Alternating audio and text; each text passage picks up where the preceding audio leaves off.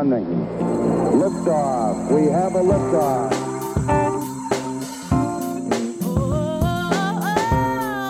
A wise man once said, "You don't choose the podcast chooses you." So consider yourself one of the chosen ones. Join us as we discuss books, masonry, esotericism, mysticism, lore, and more. It's one small step for man, one giant leap for mankind.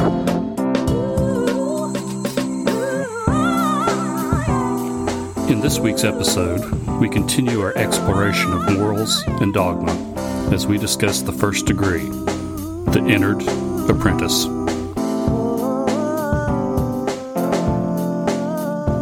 The night is dark and the path is long. So join us, won't you, as we walk the way of the hermit. Tranquility Base here. The Eagle has landed. So, my friend, the entered apprentice. Yes, welcome everyone, and we've got a lot on the agenda today as we begin our exploration of morals and dogma and talk about the first degree, the entered apprentice. Show notes, chapter markers, and a transcript of this episode are available from our website, wayofthehermit.com. Before we get started here, I'd like to give a quick summary from the show notes of what was covered in this chapter and just a brief overview of all of the symbols. So bear with me here for a second. Okay. The moral lessons taught in this degree were that Masonry is not a substitute for religion, the Masonic Decalogue, and the four cardinal virtues. The symbols for the degree were given as the gavel and ruler, the point within a circle, and the ladder of seven rungs, which included a discussion of the seven ancient planets. The symbols of the lodge were given as the lodge itself is a temple, and you also are a temple. The pillars outside the temple, Boaz and Jachin. The three columns supporting the temple. The great lights of the temple, the compass, square, and holy book. The three lesser lights, the sun, moon, and master of the lodge. The ornaments of the lodge, the mosaic pavement, indented and blazing star. And the jewels of the lodge, the movable, the rough ashlar, smooth ashlar, and tracing board, and the immovable, the square, level, and plumb. This chapter covers over 20 symbols. To fully follow our discussion, it's highly recommended that you read the chapter. But anyway, let's get started. I think a good place to start is Pike's assertion that Masonry is not a substitute for religion. He calls it instead a system of morality and philosophy. Correct. It specifically said that your religion is of no interest to us, other than the fact that you do have a moral guide that you adhere to. Not just yourself, but something higher than yourself. By expressing a belief in God. Correct. To become a Mason, you must submit that there is a higher power than yourself. Right. How that plays out in your own personal religious beliefs is your own business. It's a matter of humility, and it's hubris if one thinks that I am the center of the universe and there is nothing greater than me. There is no God, I am God. That is not a Mason. Or a very good human being, if you ask me. Yeah. Pike also discusses his view of prayer as not a plea for God to change his will, but as a force to be used. And I took that to mean that it's important to make your hopes and desires clear even to yourself, and also to try to align them with what you know is right. It should be done in the spirit of thy will be done through me. Right. It's the alignment of your will with the highest will that you can imagine, which in the Masons, they call that the great architect of the universe. It's a dance between the divine and yourself, and you cannot be a wallflower. You must engage in the dance. Yeah, that's a great analogy. Yes, we all should be a whirling dervish and engage in the dance. Using your dance analogy there, you might say that prayer is you stepping out onto the dance floor. It's you taking the initiative to engage with the divine in yourself, in others, and in the world. You have to be an active participant. What are those verses in Matthew that say, knock and it shall be open unto you? I think it's Matthew 7 through 11. Ask and it shall be given you. Seek, and ye shall find. Knock, and it shall be opened. Those verses seem to be about you taking the initiative to initiate contact with your higher self and with God. And I think that's what Pike was meaning when he said that prayer was a force, like other forces.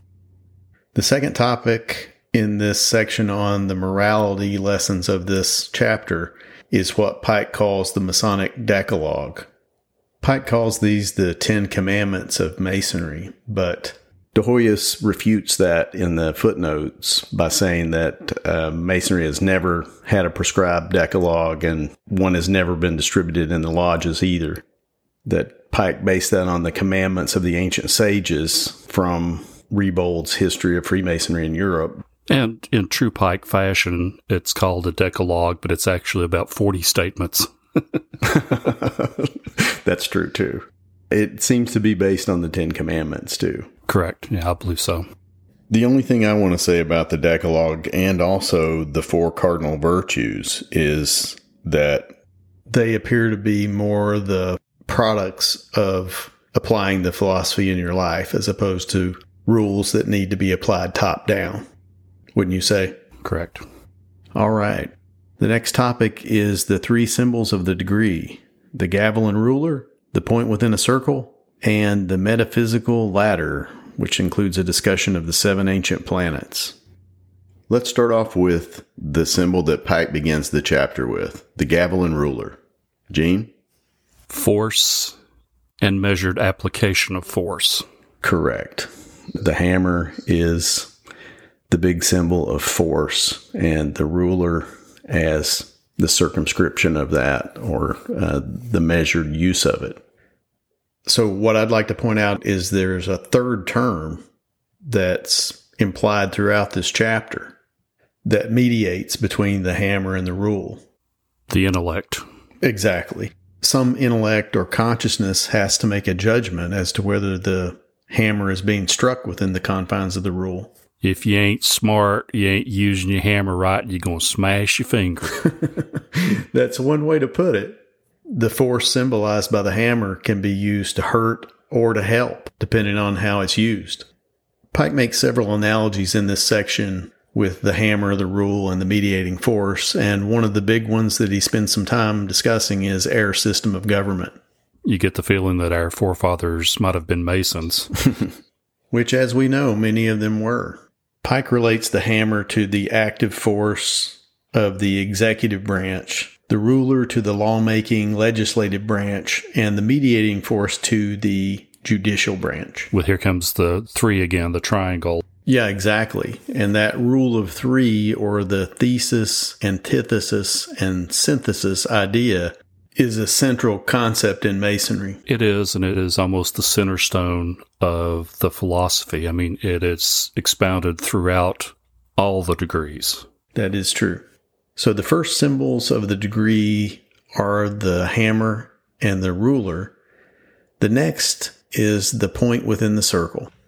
The point within the circle is, first of all, the astrological symbol of the sun. Pike also refers to it as a symbol of the monad. Also, to go Kabbalistic on you for a second, that's the story that to create the universe, God had to make a space where he was not, because God is everywhere. And so to create something other than himself, he had to withdraw and create a space for creation to start in. So the point within the circle there would be the constriction down to the point, like the Big Bang.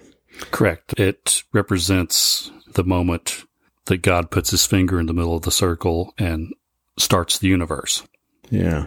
Bang. It also serves as a good symbol for the individual, too, because in a way we are our own monad, cut off seemingly from everything, but a certain limit within which we can operate. Well, we view ourselves a lot of times as the empty circle, when in reality, in the very center is that spark of God that is there all along.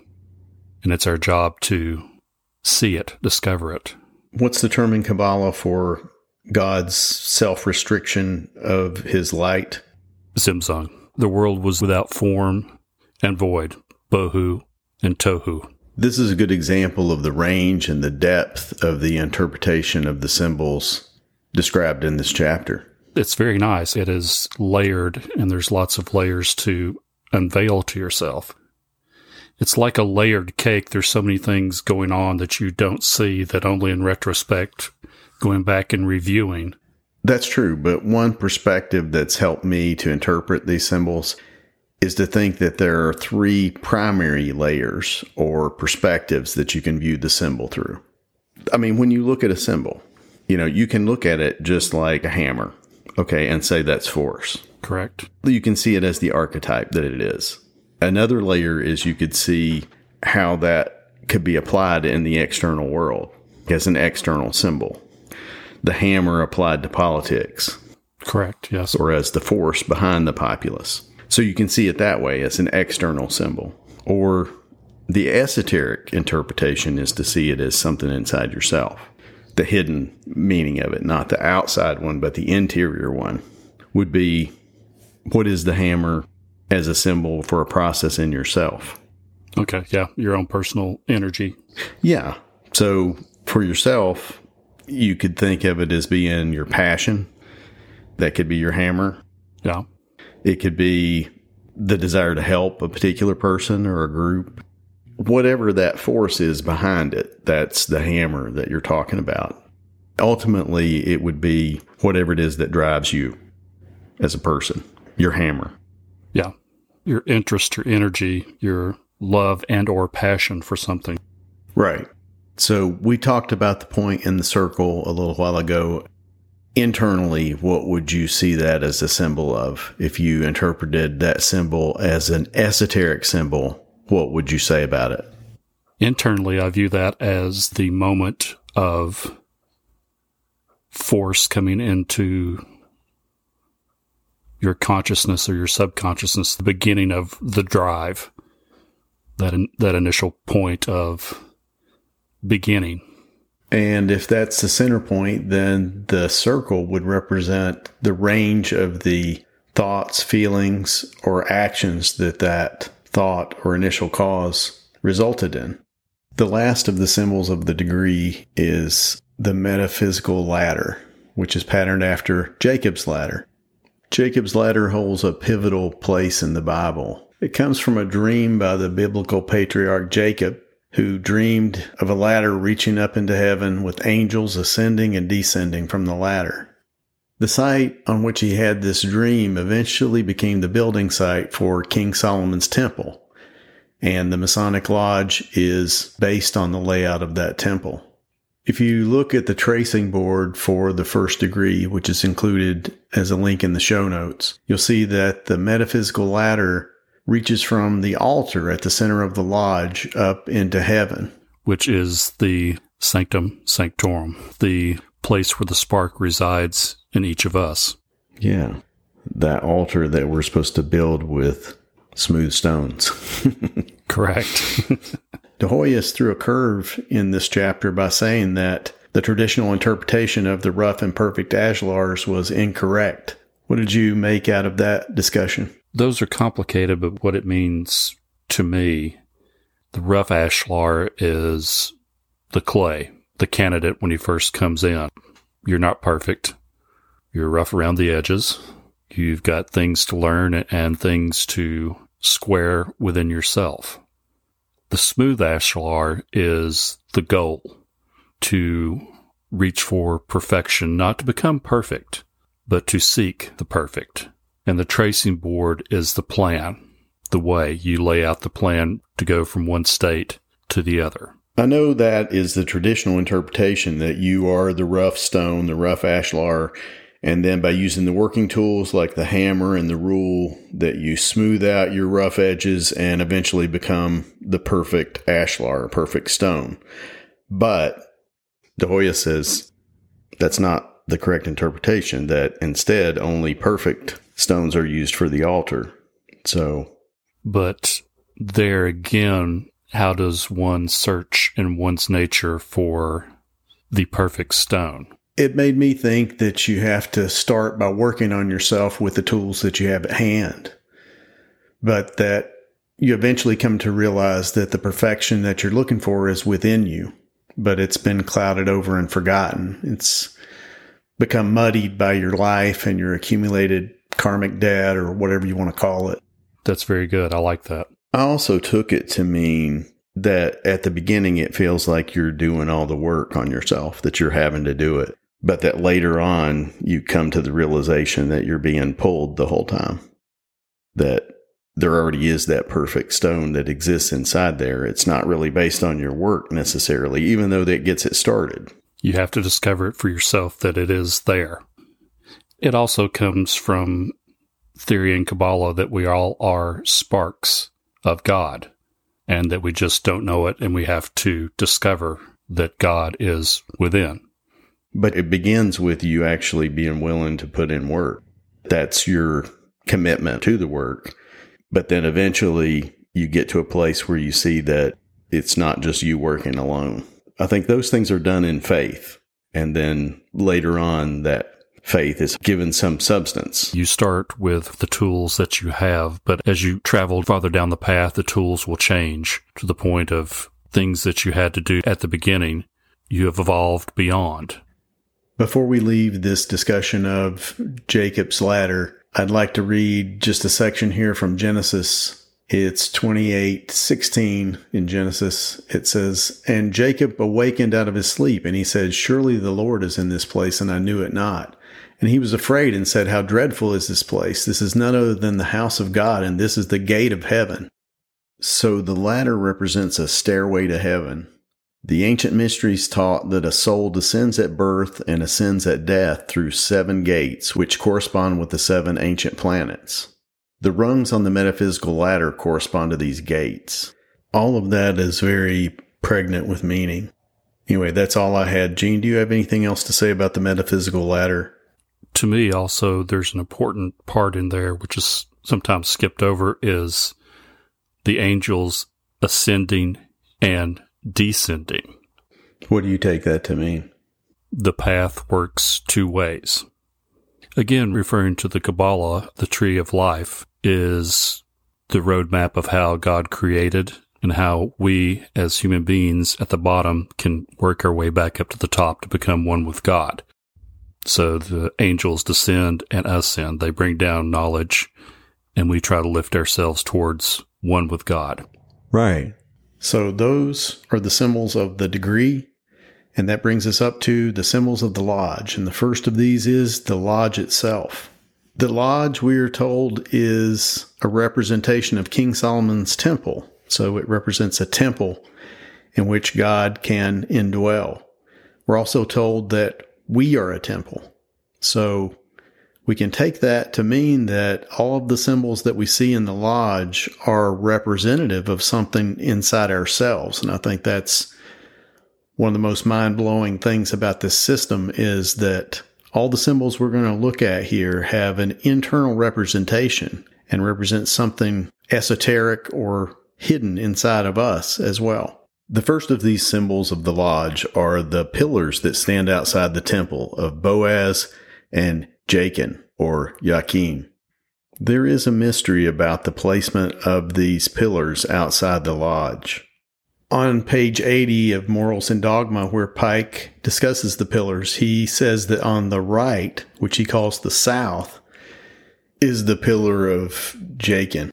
The problem is that Solomon's temple faces east. So if you were outside the temple looking into it, you would be facing west and your right would be north.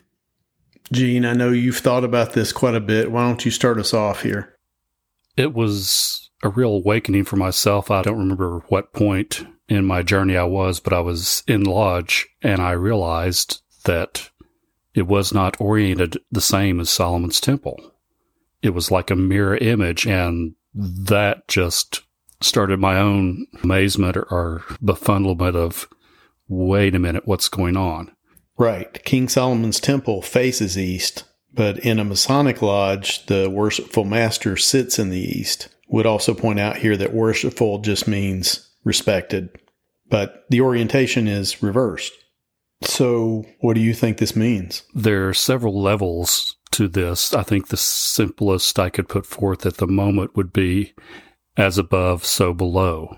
We are a reflection of the divine. In other words, King Solomon's temple represents the divine, the temple within, and we are just mere reflections of it.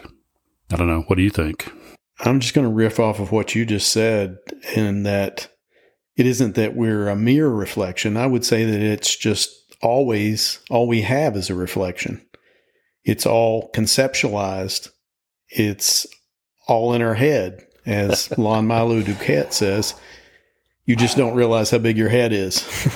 For me, it's a very high ideal, because I've said before, we're not trying to become gods, but we're trying to work and make ourselves in God's image. And it's a very humbling thing, because of man's ego. We always think that we are the center of the universe, but we are not. We are a reflection of the universe. That's good. This delves back into when you look at a representation of the tree of life. When you put yourself in it, you turn around and back into it, so you're looking at a reflection. That's interesting, because De Hoyos' notes tell us that our next symbol, the 3 columns supporting the lodge, is a foreshadowing of the 3 pillars of the tree of life. The 3 pillars supporting the lodge are associated with strength, wisdom, and beauty in this degree, while the 3 pillars of the tree of life are called mercy, severity, and equilibrium. The 3 pillars are associated with the 3 primary officers of the lodge, which are the junior and senior wardens and the worshipful master. So, Gene, what did you think about in connection with the 3 pillars? The thing that really drove home was the power of the number 3, and how that equilateral triangle is the basis of Masonry. Yeah, what Gene is referring to there is the repeated use in this chapter and throughout Masonry of the number 3, which is called the Rule of 3. Note that there are 3 pillars, 3 main officers, 3 principal stages on the metaphysical ladder: faith, hope, and charity. 3 greater lights, 3 lesser lights, 3 ornaments, 3 movable jewels, and 3 immovable jewels. 3 is the pattern that runs through all these symbols of the lodge that are presented in this degree. You see it everywhere. You do. And the next place we'll see it is in the 3 great lights of the lodge, the square, compass, and holy book. This is also the primary symbol of Masonry, with the square symbolizing earth and actions, the compass representing heaven and conscience, and the G representing the holy book, or our moral guide. We are told in this degree that there is a nuance indicated by the relationship of the compass points and the square. Gene, do you have that quote? Here's a quote from the chapter. You are reminded that, although in this degree both points of the compass are under the square, and you are now dealing with only the moral and political meanings of these symbols, and not with their philosophical and spiritual meanings. Still, the divine ever mingles with the human, with the earthly spiritual intermixes, and there is something spiritual in the commonest of all duties of life. I like that quote. We are actually physical, intellectual, and spiritual beings all at once, and everything we do partakes in all of those realms. All of our actions are intermingled. The next 3 symbols are the 3 lesser lights: the sun, moon, and master of the lodge. The sun is light giver, the moon is reflector and giver of form, and the master of the lodge, which Pike equates with Mercury, as the dispenser of light to the lodge. Yes. What do we seek? More light.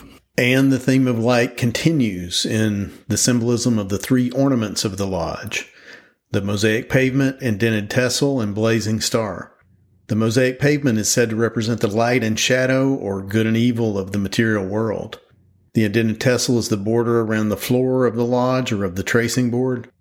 And the blazing star is displayed above the worshipful master in the east as representative of the star that guided the Magi. Pike discusses the various representations of the blazing star that range from a 5-pointed star or a triangle with a G for God, or a D for Dieu in French, or a Hebrew yod, or even an eye as a symbol for omniscience. So the blazing star is also the eye in the triangle, the all-seeing eye, which is the, I guess you would say, the Baba Yaga of conspiracy theorists. But it is a very interesting symbol. It is the symbol that appears at the top of the metaphysical ladder as well.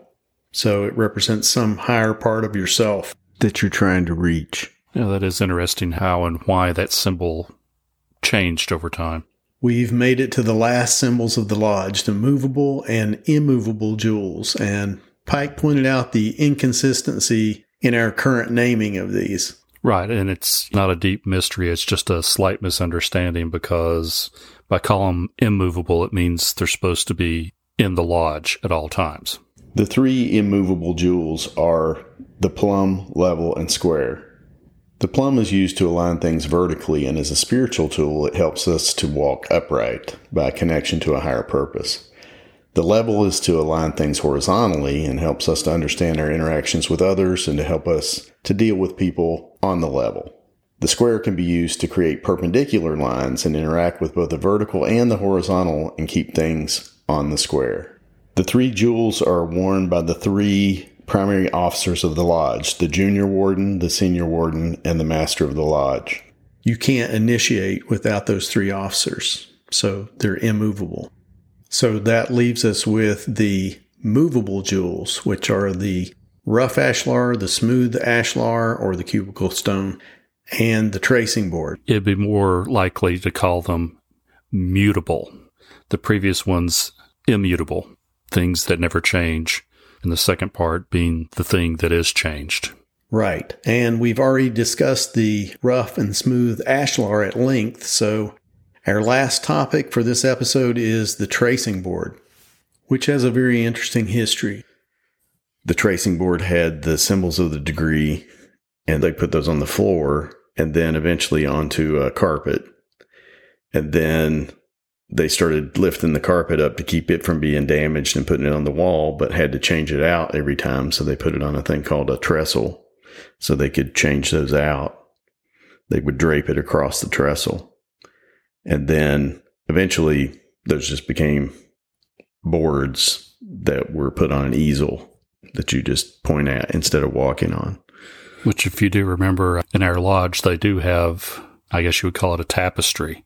I remember it in Fellowcraft especially. Yeah, I remember that. I think the most exciting realization for me from this chapter was to see the tracing board not just as a memory palace device for remembering the symbols of the degree, but as actually a working diagram of how your mind works. I mean, if you look at the tracing board as really a symbol of your psyche, it's not really just symbols about what's in the degree. It's the symbol for how your mind works when you're an entered apprentice. You know, you have the rough and the smooth ashlars in there. Those are concepts in your head that you're holding on to. You see yourself as both of those, as what you are and as what you could be, right? Correct, yeah. So what hammer are you applying to that to get you from the concept that you're not perfect to a more perfect self? What's the hammer for you? The application of will. Good. The harnessing of your essence, your life force, your push to get up and have a cup of coffee and go on with your life. Yeah.